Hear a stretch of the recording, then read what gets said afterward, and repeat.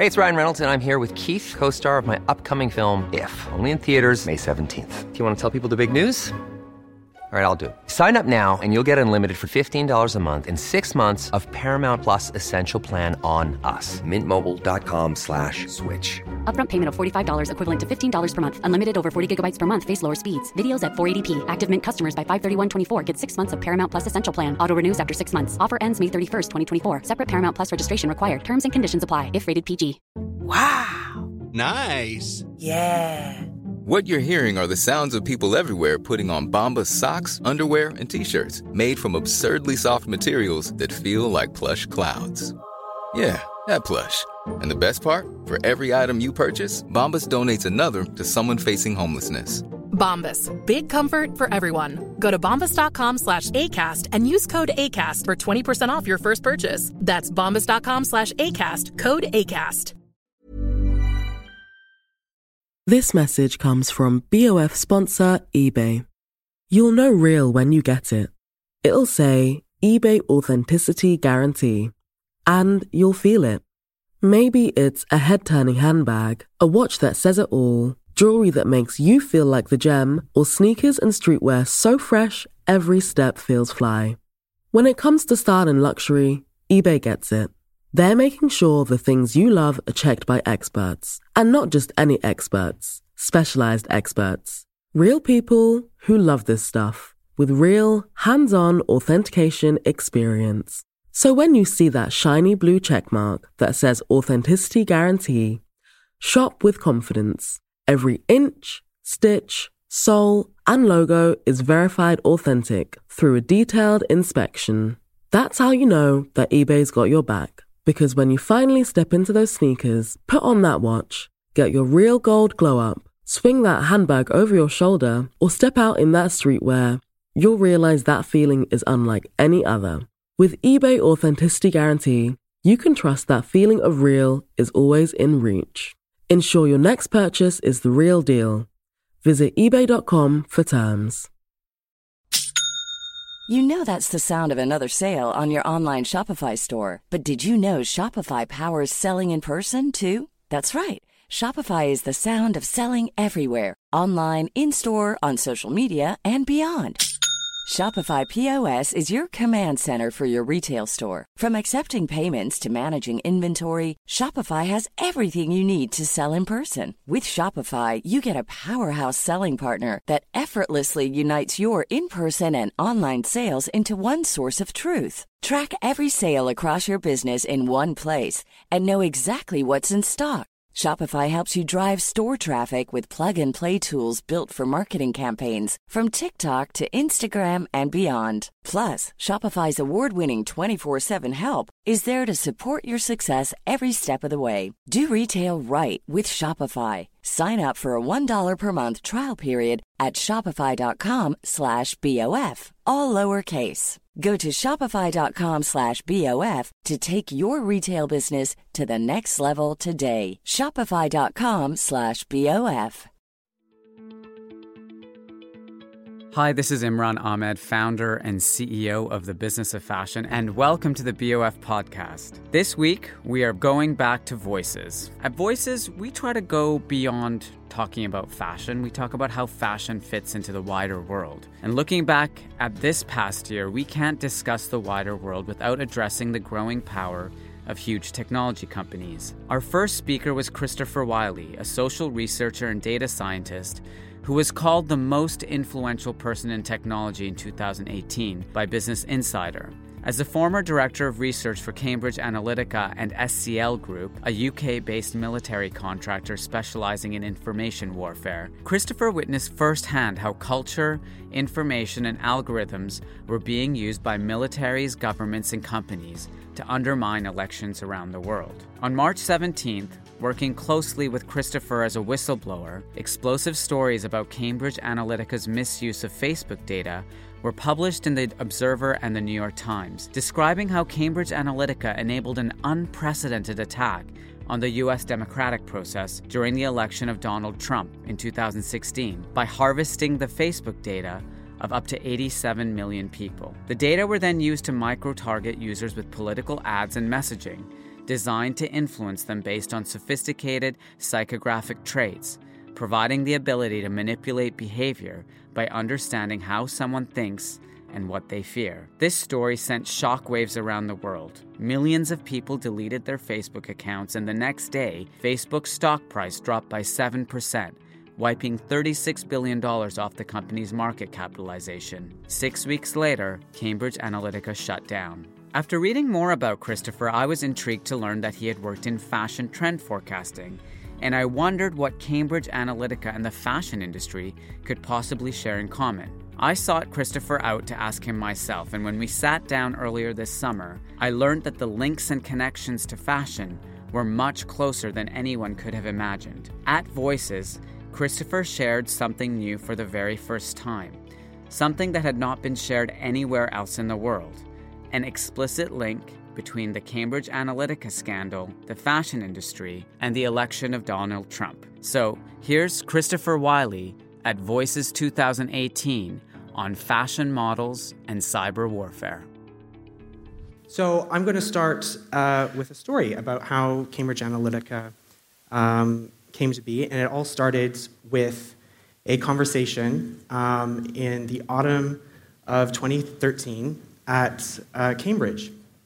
And I was sitting in a hotel suite, and a man came in, and we started talking, and I was told, we have a client potentially, and you need to have a chat with this guy. So he flew in from America, and we started talking, and he asked, so tell me, what do you do? And I said, the best way to describe it is I use computers to try to glimpse into the destiny of cultures. And he sort of looked at me and grimaced and rolled his eyes, and he said, cut the bullshit, just tell me, what do you actually do? So what is culture then? And I remember this moment just so vividly because he was dressed with two shirts on top of one another, two Oxford shirts, as if he had either forgotten to take off the shirt before or that he was somehow trying to, keep everything in carry-on and skip the luggage. He had just flown in from America, and I could tell that he hadn't had a shower, and he had that sort of layer of grime that you get after a transatlantic flight. And he looked somewhere in between a disheveled madman and a divorced car salesman who was sort of acquiescing to his inevitable corpulence. But this conversation stays with me because he spoke with a certain wokeness that I haven't heard except at places like Berkeley. He talked about Foucault, we talked about Judith Butler, the performativity of identity, the nature of our fractured selves. And he talked a good game. And I was like, girl, you've read some third wave shit. Cool. But I said, that's all great, but as a data scientist, I need quantifiable units, not just theories. And so we started talking about, okay, so what are the units of culture? If in order for us to understand what is culture, what are the units of culture? And I said that culture has to emerge from something. And I suggested to him that culture emerges from people, and that it is our humanity that is the unit of culture. So if we can measure what is inside of people, we can estimate what will emerge from them. And that by looking at culture as a distribution of attributes within ourselves that then plays out in the wider world, we can start to understand where it goes. And so if we indulge in a little bit of light stereotyping, if you think about how we describe, for example, an Italian, right, or Italians in general, or Germans, right? We might say that Italians are, when you go to Italy, they're more passionate or they're a bit more extroverted. If we talk about Germans, they're precise and they're good at engineering. right? And of course, that's not true for every Italian or every German. But what the language that we're using is really important because we are using the same words that we would describe ourselves or the person over here to describe an entire culture. And so in this conversation, we started unpacking, well, perhaps there's something to that. Perhaps that these words that we use to describe people and cultures are actually an implicit understanding of a distribution, a curve. And that there are more people in one place that might be one way and more people in another place that might be another way. And so he then asked, so how does culture change then? And that's when we started talking about fashion trends, because at the time I was also researching fashion trends. And we talked about the difference between Crocs on one hand and Chanel's little black dress on the other, and all of the variables that get put into making one quick and fast and regrettable, and another enduring and iconic. And it was in this moment that I had the captive audience of an interesting and interested man. And we flirted with ideas that no one had ever really talked about. And it was in that moment that he was sold. But I didn't know in that moment, sitting in that hotel room, that we were about to destroy the world together. And it was in that moment that I became Icarus, and I put on wax wings, and I flew into the sun. And I dragged millions of people with me. And it was from this conversation, this folly, that the world then burned. So before meeting Steve Bannon, I was recruited to work at a military contractor called SCL Group.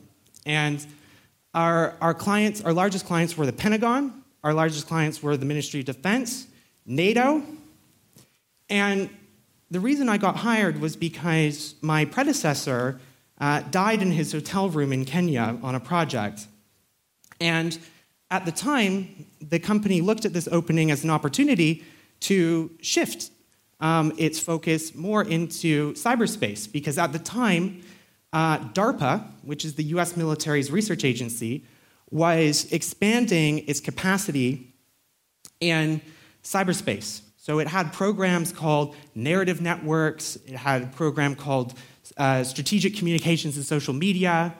It even had research into how to take memes, like lolcats, and weaponize them. And it was through engaging with DARPA and the military that I learned that you can pretty much sum up military strategy in one word, and that word is dominance. Every military strategy is about dominance. And in military doctrine, they talk about something called the 5-dimensional battle space. So that's land, air, sea, space as in outer space, and then the 5th dimension is information. And within information, that is where you have psychological operations, that is where you have cyber operations, and that is where you have cultural operations. So how does the military fight in culture? Like anything else, it builds weapons. And so we have to sort of unpack the meaning of weapon in order to understand what a cultural weapon is. So there's a distinction that the military makes between something called kinetic weaponry, which is things that use explosives, ballistics, things that blow up. You know, they're like boys with toys. And hybrid and non-kinetic approaches like information, like psychological manipulation, where you are attacking the belligerent or undermining the belligerent using non-kinetic means without blowing stuff up. And so this is called hybrid warfare. And I think the easiest way to think about weapons is if we unpack what a knife is. So if we think about a knife and we imagine what a knife is, right? It's sharp, you can stab stuff. But the knife in itself isn't a weapon until the context becomes weaponized. So if I'm chopping vegetables, right, and I'm a chef, this knife is not a weapon, it's a tool. But if I take this knife and I stab it into your abdomen, is it a weapon? It might not be. What if I'm a surgeon and I'm cutting you open because I need to perform heart surgery?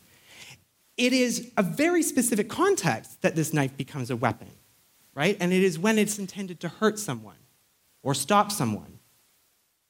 And when you look at weapons research, you have two components. You have a targeting system and a payload delivery system.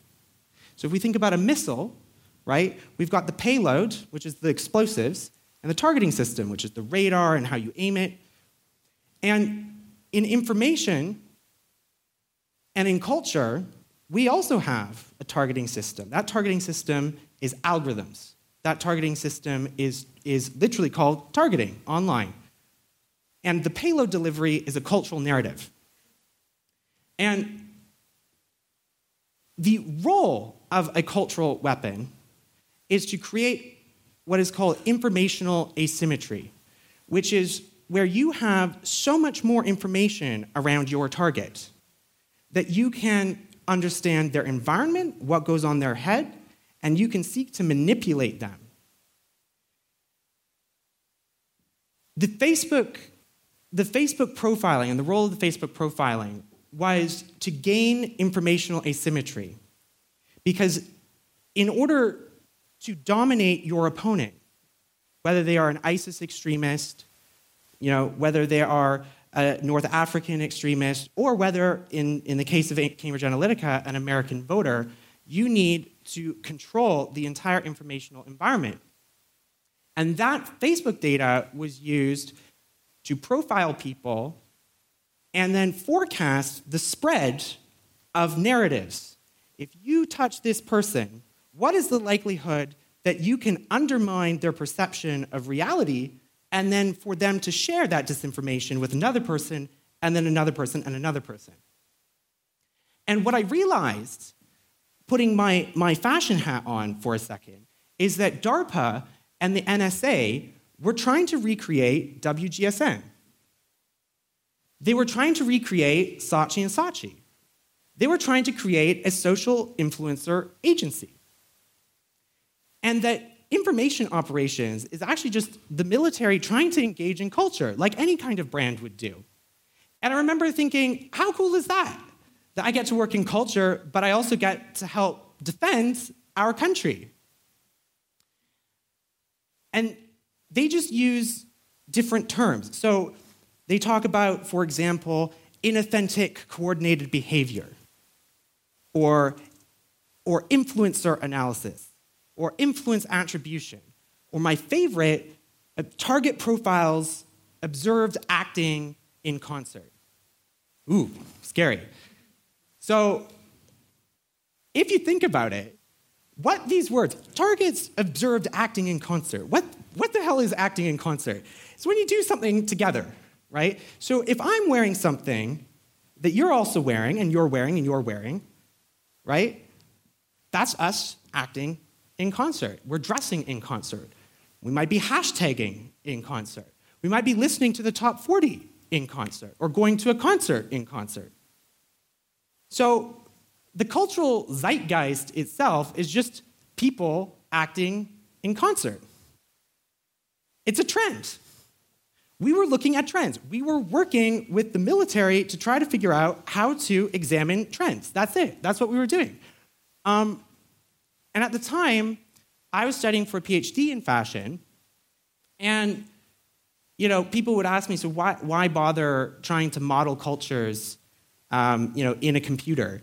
And my favorite physicist, because I have a favorite physicist, Richard Feynman, he said that the only way for you to know that you know something is for you to be able to recreate it. So the logic that I had is, if I could recreate a fashion trend in a computer, then that is the moment where we will start to unpack what actually is a fashion trend. What is fashion? What is style? And why do people, what is this contagion factor of us? If I wear something and then somehow somebody catches the fashion and starts spreading.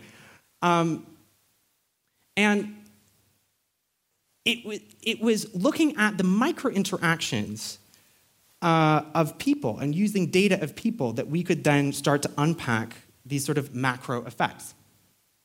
And fashion is a really ideal way to study people because choosing what to wear is a choice that every single person in the entire world makes every day. And the performance of wearing clothes is one of the few things that actually distinguishes us from animals. And from the mundane to the extravagant, people in all cultures make choices about how to adorn their bodies.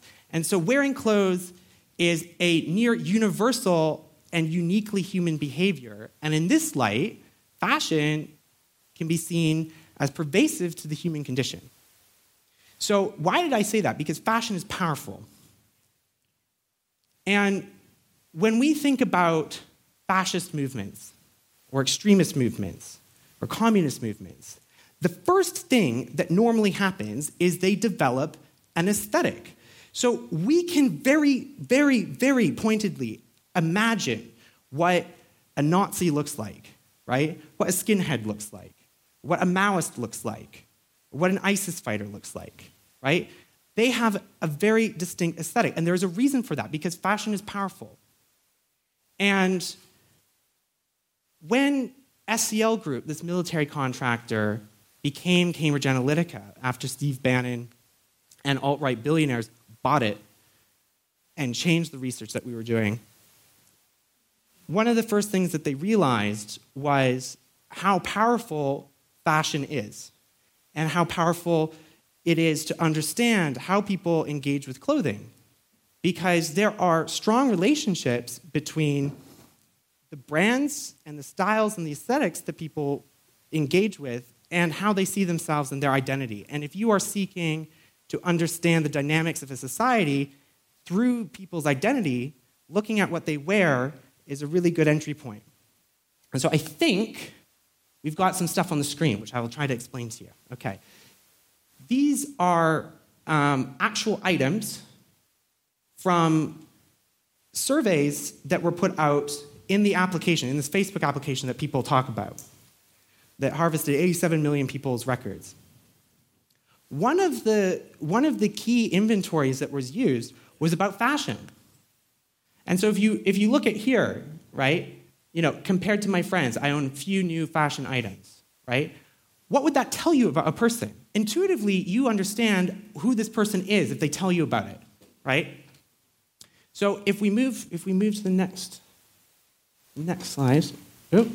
Next one. We're going backwards. That's out of order. There we go. No, don't show that. Yeah, there we go. Hold on. Pretend you didn't say that. Okay.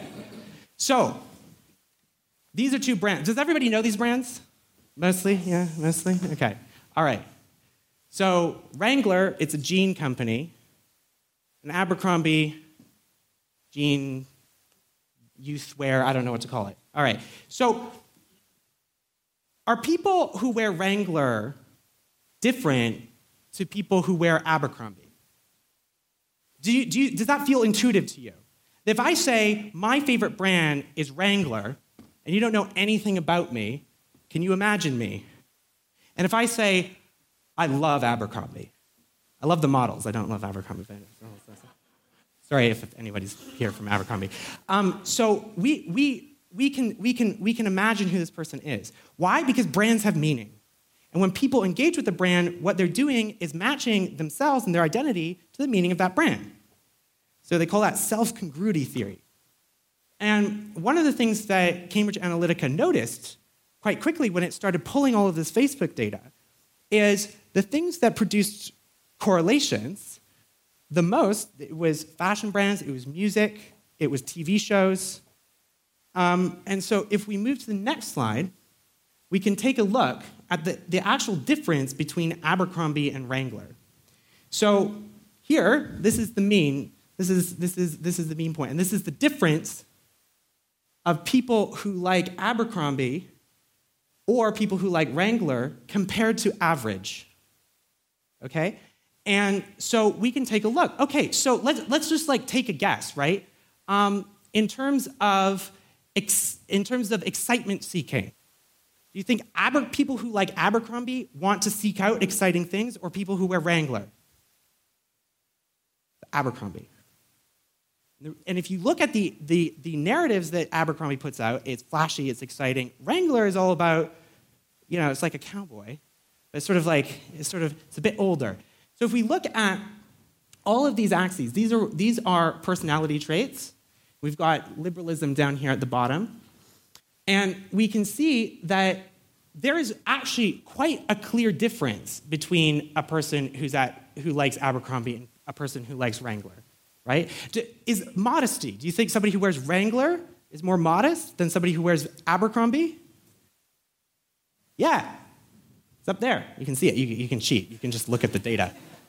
See, that's the thing. That's the thing. As when I work in trend forecasting, I don't imagine anything. I just look at data and tell people. So this is actually from Cambridge Analytica data. And the reason I'm showing you this is because this is a really clear difference. This is what you call producing a signal. And if we move to the next slide. Ooh, it's all sideways. Okay, cool. So these are the five core personality traits against tons of fashion brands. And what's really interesting is when you organize personality data into clusters, it starts organizing people based on their personality. And if you ask, what is in this group versus that group versus that group, what are the brands that distinguish these people from other people? And it actually starts to categorize the fashion market without using any fashion data. And it's really interesting when you start to unpack this, right? Like, people who like Lululemon are more extroverted. That makes sense. Extroversion is like activity, it's excitement seeking, it's somebody who wants to go out and run, right?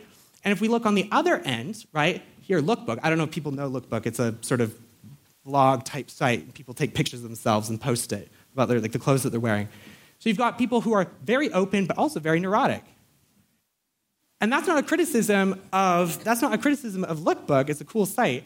But you've got people who really like creative stuff, really like new stuff, but perhaps they're more self-conscious, more anxious, right?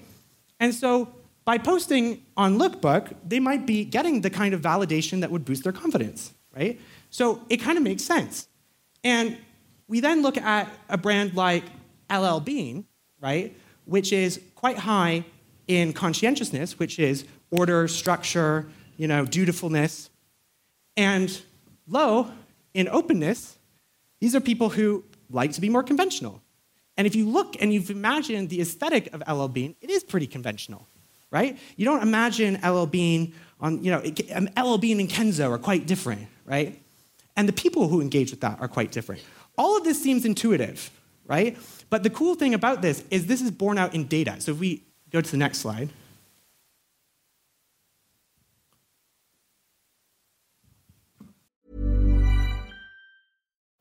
Life is full of what-ifs. Some awesome, like what if AI could fold your laundry? And some, well, less awesome, like what if you have unexpected medical costs? United Healthcare can help get you covered with Health Protector Guard fixed indemnity insurance plans. They supplement your primary plan to help you manage out-of-pocket costs. No deductibles, no enrollment periods, and especially no more what-ifs. Visit uh1.com to find the Health Protector Guard plan for you. Since 2013, Bombas has donated over 100 million socks, underwear, and T-shirts to those facing homelessness. If we counted those on air, this ad would last over 1,157 days. But if we counted the time it takes to make a donation possible, it would take just a few clicks. Because every time you make a purchase, Bombas donates an item to someone who needs it. Go to bombas.com/ACAST and use code ACAST for 20% off your first purchase. That's bombas.com/ACAST, code ACAST. Have you ever owned something that inspired you to up your game? For me, I got a chef-grade range recently, and now I'm cooking new things every single night. Seriously, no cuisine is off limits. The point is, when we own exceptional things, they inspire us to do exceptional things. The all-new Lexus GX has an exceptional capability that will have you seeing possibilities you never knew existed. Its advanced technology and luxurious interior mean that wherever you go, you'll never go without. I can picture myself with a car full of groceries, cruising down the highway, soaking up the sun with the available dynamic sky panorama glass roof. Pure bliss. Live up to the all-new Lexus GX. Luxury beyond limits. Experience amazing at your Lexus dealer. This message comes from BoF sponsor eBay. You'll know real when you get it. It'll say eBay Authenticity Guarantee. And you'll feel it. Maybe it's a head-turning handbag, a watch that says it all, jewelry that makes you feel like the gem, or sneakers and streetwear so fresh every step feels fly. When it comes to style and luxury, eBay gets it. They're making sure the things you love are checked by experts. And not just any experts, specialized experts. Real people who love this stuff, with real, hands-on authentication experience. So when you see that shiny blue checkmark that says Authenticity Guarantee, shop with confidence. Every inch, stitch, sole, and logo is verified authentic through a detailed inspection. That's how you know that eBay's got your back. Because when you finally step into those sneakers, put on that watch, get your real gold glow up, swing that handbag over your shoulder, or step out in that streetwear, you'll realize that feeling is unlike any other. With eBay Authenticity Guarantee, you can trust that feeling of real is always in reach. Ensure your next purchase is the real deal. Visit ebay.com for terms. There we go. So we can now see, this is from Cambridge Analytica, and this is them organizing groups of people according to personality traits on the top and fashion brands on the bottom, on the side there. And this is how I see the world. I see the world through matrices and dendrograms and things like that. But we can see that there are clear signals being produced, and there are clear divisions of people on a psychometric basis and how they engage with fashion brands. And fashion brands, in that light, is sort of a clue as to who these people are. And people say, don't judge a book by its cover. And I agree with that. But books have covers for a reason. They're a synopsis. They're a clue as to what's going to be inside. Reading the book is much more interesting than just reading a synopsis. But one of the things that Cambridge Analytica realized was fashion brands are like the book cover, right? And so actually they are really useful in producing algorithms to identify how people think and how they feel. So if we move to... So this is a map that was also produced at Cambridge Analytica, and it's a bit pixely, so you might not be able to see. This is the Burberry check. There. These are people who engage regularly with the Burberry brand, right? And these are literal people. Actual people. These are actual people. You can phone them. You can talk to them, right? And the reason I show you this is because the data that Cambridge Analytica was looking at didn't just look at brands in the aggregate. These are about people. It's important to understand, these are actual people, actual humans, engaging with Burberry. And that engagement was put into a funnel that built those algorithms. So if we... All right, cool. If we also move the... Sorry, I feel like a conductor. Stop. Yeah, there. Okay, cool. So how is this data used? Fashion data was used to build AI models to help Steve Bannon build his insurgency and build the alt-right. And the alt-right is an insurgency. We used weaponized algorithms. We used weaponized cultural narratives to undermine people and undermine the perception of reality. And fashion played a big part in that. And it's really important to understand what that does to a democracy. And so if we imagine what is a democracy, or what is, when we think about an election, or we think about a candidate, we think usually about, somebody like me standing up on stage and talking to you, right? And this situation is a really good example. If we're having a town hall event, if I'm a candidate standing for election, you all hear exactly the same thing, right? You hear me. You have a common perception of this reality, right? And you all see other people seeing what you're seeing. And there might be journalists in the audience. There might be civil society in the audience. There might be Joe who just knows a thing or two. And if I say something that's untrue, if I lie to you, if I deceive you, somebody in the audience can say, that's bullshit. But what targeting and hyper-personalization has done is I can now make myself invisible. And so rather than standing here in this town square doing a town hall, I can go and whisper into each and every one of your ears. And I can do that without anybody else seeing. And I can do that, I can whisper into your ear, and sometimes I look like a newspaper, sometimes I look like your friend, sometimes I look like an expert.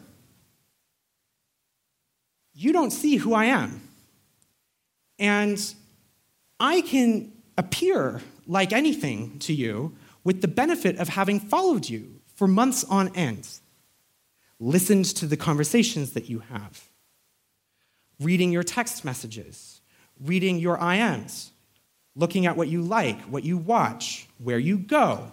Do you take the bus? Do you take an Uber? Where do you work? How much money do you make? By the way, these are all the things that are in the terms and conditions of Facebook, by the way. And I can take all of that information and seek to undermine your perception of reality by figuring out that one thing that makes you anxious, that one thing that makes you worried, that one thing that makes you paranoid. And we have to take a step back and look at history. The civil rights movement was fought to desegregate society.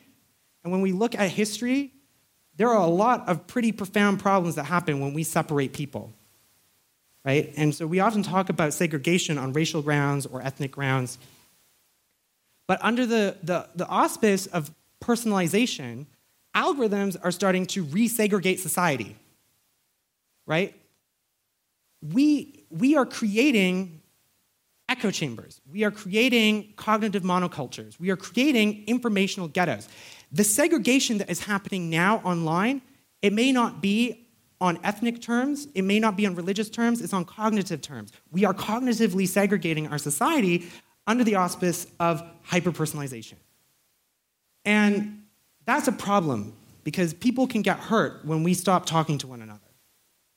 And the real problem is that we've got tech companies who see cyberspace as a wholly lawless frontier. And I think that colonialism is a really good way of understanding what is currently happening in Silicon Valley. So they see the internet as a terra nova, what Europeans used to call a terra nova, not recognizing that people actually live in the, quote, new world, and it wasn't new for them. But they would call it terra nova. It's new territory. That means we can do what we want. And, you know, when we look at, you know, the first contact that Europeans made, you had these men on ships, tall ships, wearing steel, with guns, with technology, and they land on the beach, and they meet indigenous people. And those indigenous people go, wow, look at these people, these big white men with their giant ships, and their steel, and their gunpowder. We've never seen anything like it. These must be, you know, divine messengers, but they weren't. They were conquerors. They were seeking to exploit people. They were seeking to exploit resources. You know, in that day, it was gold, right? It was oil. It was rubber. It was human flesh and slaves. But now, you know, we've got these Silicon Valley leaders, these founders, and over the past 10 years, there's been this narrative. Look at how amazing these companies are, right? Look at all the amazing things that they can do. They must be our saviors. But in the same way that colonists turned out to not be saviors for indigenous people, these companies are not our savior. They are seeking to colonize us. And you can look at what is happening even now, right? You look at what happened in Myanmar with Facebook's Free Basics program, right? Facebook goes into countries and creates an internet infrastructure that did not exist before and seeks to edit the internet. It decides what is considered basic internet and not basic internet. And these services got used to rapidly spread disinformation about Muslims in Myanmar or in Sri Lanka. And there are countless numbers of examples where people were literally murdered because of these narratives. And Facebook's response was literally, "We are not perfect, we are on a journey." That was their response to people being murdered in Myanmar. And that's a real problem, because Facebook is emerging as the new East India Company of the internet. It is seeking to exploit us, it is seeking to exploit resources, and when there's a problem, it will outsource that or just leave. And that's what colonizers do.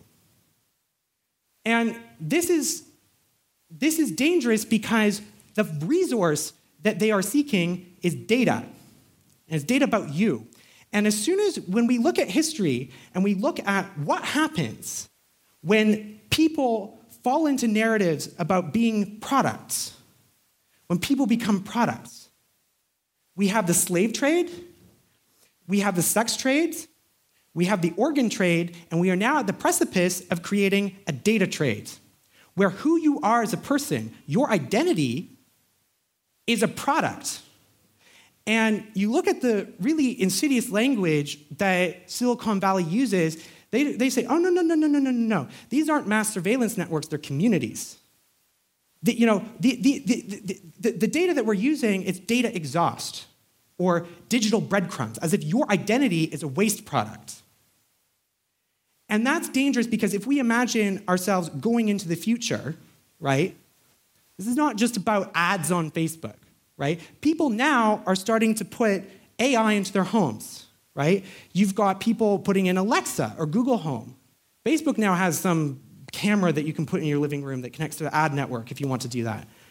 And if we imagine what is the direction 5 years down the road, 10 years down the road, 20 years down the road, when all of these physical AI systems start interconnecting, where you get up and your house knows, and your living room thinks about you, and your kitchen thinks about you, and your bathroom thinks about you, and your kids' toys think about them, think about your kids whilst they're playing. And when you get into your car talks to your house and thinks about you, and then talks to the street, and the street thinks about you. And for the first time, being human will be fundamentally different, because for the first time, we will be sitting in an environment that watches us, that thinks about us, independent of other humans. And what happens when judgment calls are made? What happens when AI treats you not as a person, not as you, but as something to be optimized, right? And it can be as simple as the street decides that you should be late for work because you haven't paid for premium access. Or it can be as perverse as your house decides that you shouldn't see the news today, or you shouldn't see anything. And the real problem is who gets to decide how you get optimized, or even should you be optimized? The difference between Facebook or Cambridge Analytica or all these tech companies and the NSA, right, the surveillance organization for the United States government, is quite simple, but it's quite profound. The NSA, their targets are extremists, are spies, are foreign countries. You are collateral collection for them. On Facebook, you are the target. We are building addictive environments, and they're intentionally addictive. If you think about Instagram, right, and you're swiping. If you think about slot machine, they're called ludic loops. It's a precursor to addiction. Repetitive tasks that give you an occasional reward make you addicted to shit. And these companies know that. And that's why they design user experiences to be addictive. And my concern is that we are on the precipice of building a dystopia just so that we can make people click ads. I think that's fucked up. Cambridge Analytica was just the canary in the coal mine. When we unpack what is a weapon, or more importantly, in my view, what is a weapon of mass destruction? A weapon of mass destruction is an indiscriminate weapon that causes chaos and grievous harm to an entire society that endures for generations. And Cambridge Analytica detonated a weapon of mass destruction, an informational weapon of mass destruction, on Facebook. And Facebook did nothing to stop it. Facebook was aware, and they did nothing to stop it. And what the Cambridge Analytica story really shows is that we cannot keep relying on the promises, the apologies, the good intentions of tech companies to protect citizens, you and your kids, because they have failed far too many times to deserve our trust. You know, the first thing that Facebook did when they found out that this story was coming out is they immediately threatened to sue The Guardian for defamation. They said none of it's true. At the same time, they sent me a letter saying, it's all true, but that means we're going to report you to the police. Not realizing that I had already reported Facebook to the police. And when they realized that they couldn't threaten or intimidate, The Guardian or the New York Times or me with legal threats, they decided to try to deflect and change the narrative. And so they banned me, a whistleblower, off of Facebook and Instagram, and anything else that uses Facebook or Instagram, I can no longer use. And I say that not as a boo-hoo story, oh, woe is me, I can't, look at well-curated pictures of avocado toast anymore. But I say that because it reveals, my ban as a whistleblower reveals the unrestrained power that technology companies have over users when a person's entire online existence can be so abruptly eliminated from existence. And there was no due process, there was no appeal. It was a unilateral decision taken by Facebook. And we have to ask a question, because what happens to our democracy when a tech company can just delete people at will, who dissent or who scrutinize or who speak out? And it was this unrestrained power and what happened that allowed Facebook to delete me off of the internet. I mean, literally, it's so hard to use the internet now, because you wouldn't believe how many websites connect to Facebook. It's crazy. You only start recognizing how pervasive this company is when you no longer can use it. But, so we can't rely on tech companies to solve this problem. We also can't rely on the military, because the military, they don't hire people like me, right? I've got neon hair, and I run my mouth, and I'm always late, and I don't salute unless it's, late at night after a Grindr message or two. That was TMI. Frankly, do we really want the military engaging with our culture? Do we really want the military to be sliding into our DMs once in a while saying, hey, the Army thinks you shouldn't be looking at that? Probably not, because that sounds pretty scary too. And so, all of that said, that's why I'm here. Because it's actually the cultural sector who we need. We need you. What I just showed you before on that graph, that music, the art, the fashion can tell you lots of stuff about people, right? That it moves people, that it reveals their identity. You guys already know that. That's intuitive. Like, I've just, essentially mansplained your industry to you, the graph. But that's because you work in culture and you understand its power. But so did Cambridge Analytica. And the thing that I really want to say to you guys is that Cambridge Analytica exploited the cultural narratives that these sectors were putting out. right? Cambridge Analytica exploited toxic masculinity. It exploited feelings of shame and feelings of failure and unattainable, these narratives that are completely unattainable, that are put out on a day-to-day basis by fashion, by music, by media. And that was exploited. So when we talk about things like the need for diversity, right, and the representation of minorities or people of color, so that a black person or a lesbian woman or a person in a wheelchair can see themselves in the narratives that you create, we talk about it as if that's the value. We are past that point because we need new narratives in our culture, not just so that a minority or person of color can see themselves. We need it so that, straight white men in Alabama can see a person of color once in a while, right? We need you guys to do a better job at cultivating our cultural narratives for our own national security and for the preservation of our democracy.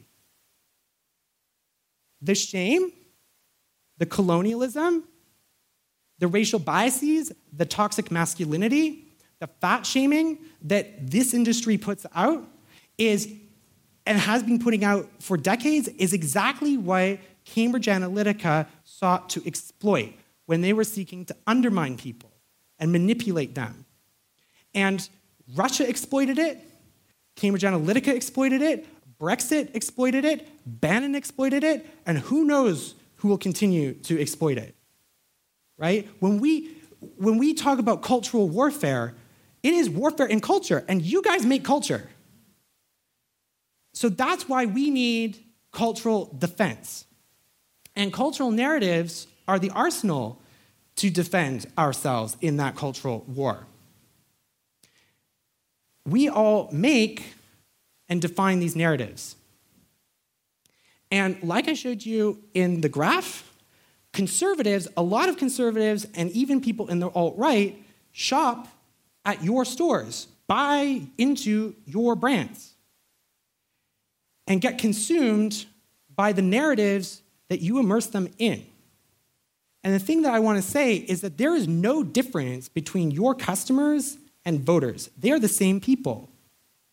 So I hope that you guys will start conversations with your customers, and that begins by how you craft your brands, how you craft your imagery, how you craft your clothes, how you show your values, because we depend on you guys, frankly, not only to make our culture, but also to protect our culture. We are in a cultural war. You guys have created the battlefield.